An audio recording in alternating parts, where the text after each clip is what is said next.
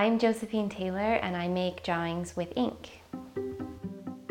My work has been described as haunting, psychodrama strongly related to the dream state, and I think that it's accurate.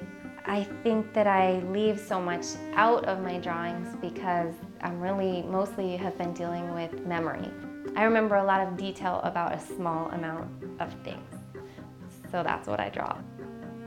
What I'm working on now is the second piece in a new body of work, imagining our future after a big nuclear war. So the piece that we're looking at is of two women surviving underground in a fox den that they have taken over. I start with a very, very light pencil drawing that's really just a line drawing.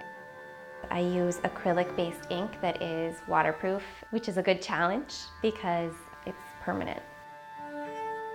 I've always been interested in silhouette. It's just that before it was white on white and dealing with a really detailed, pale silhouette on top of white. But now I'm working with black to create kind of a reverse silhouette so that the figure is in white and the black is empty space.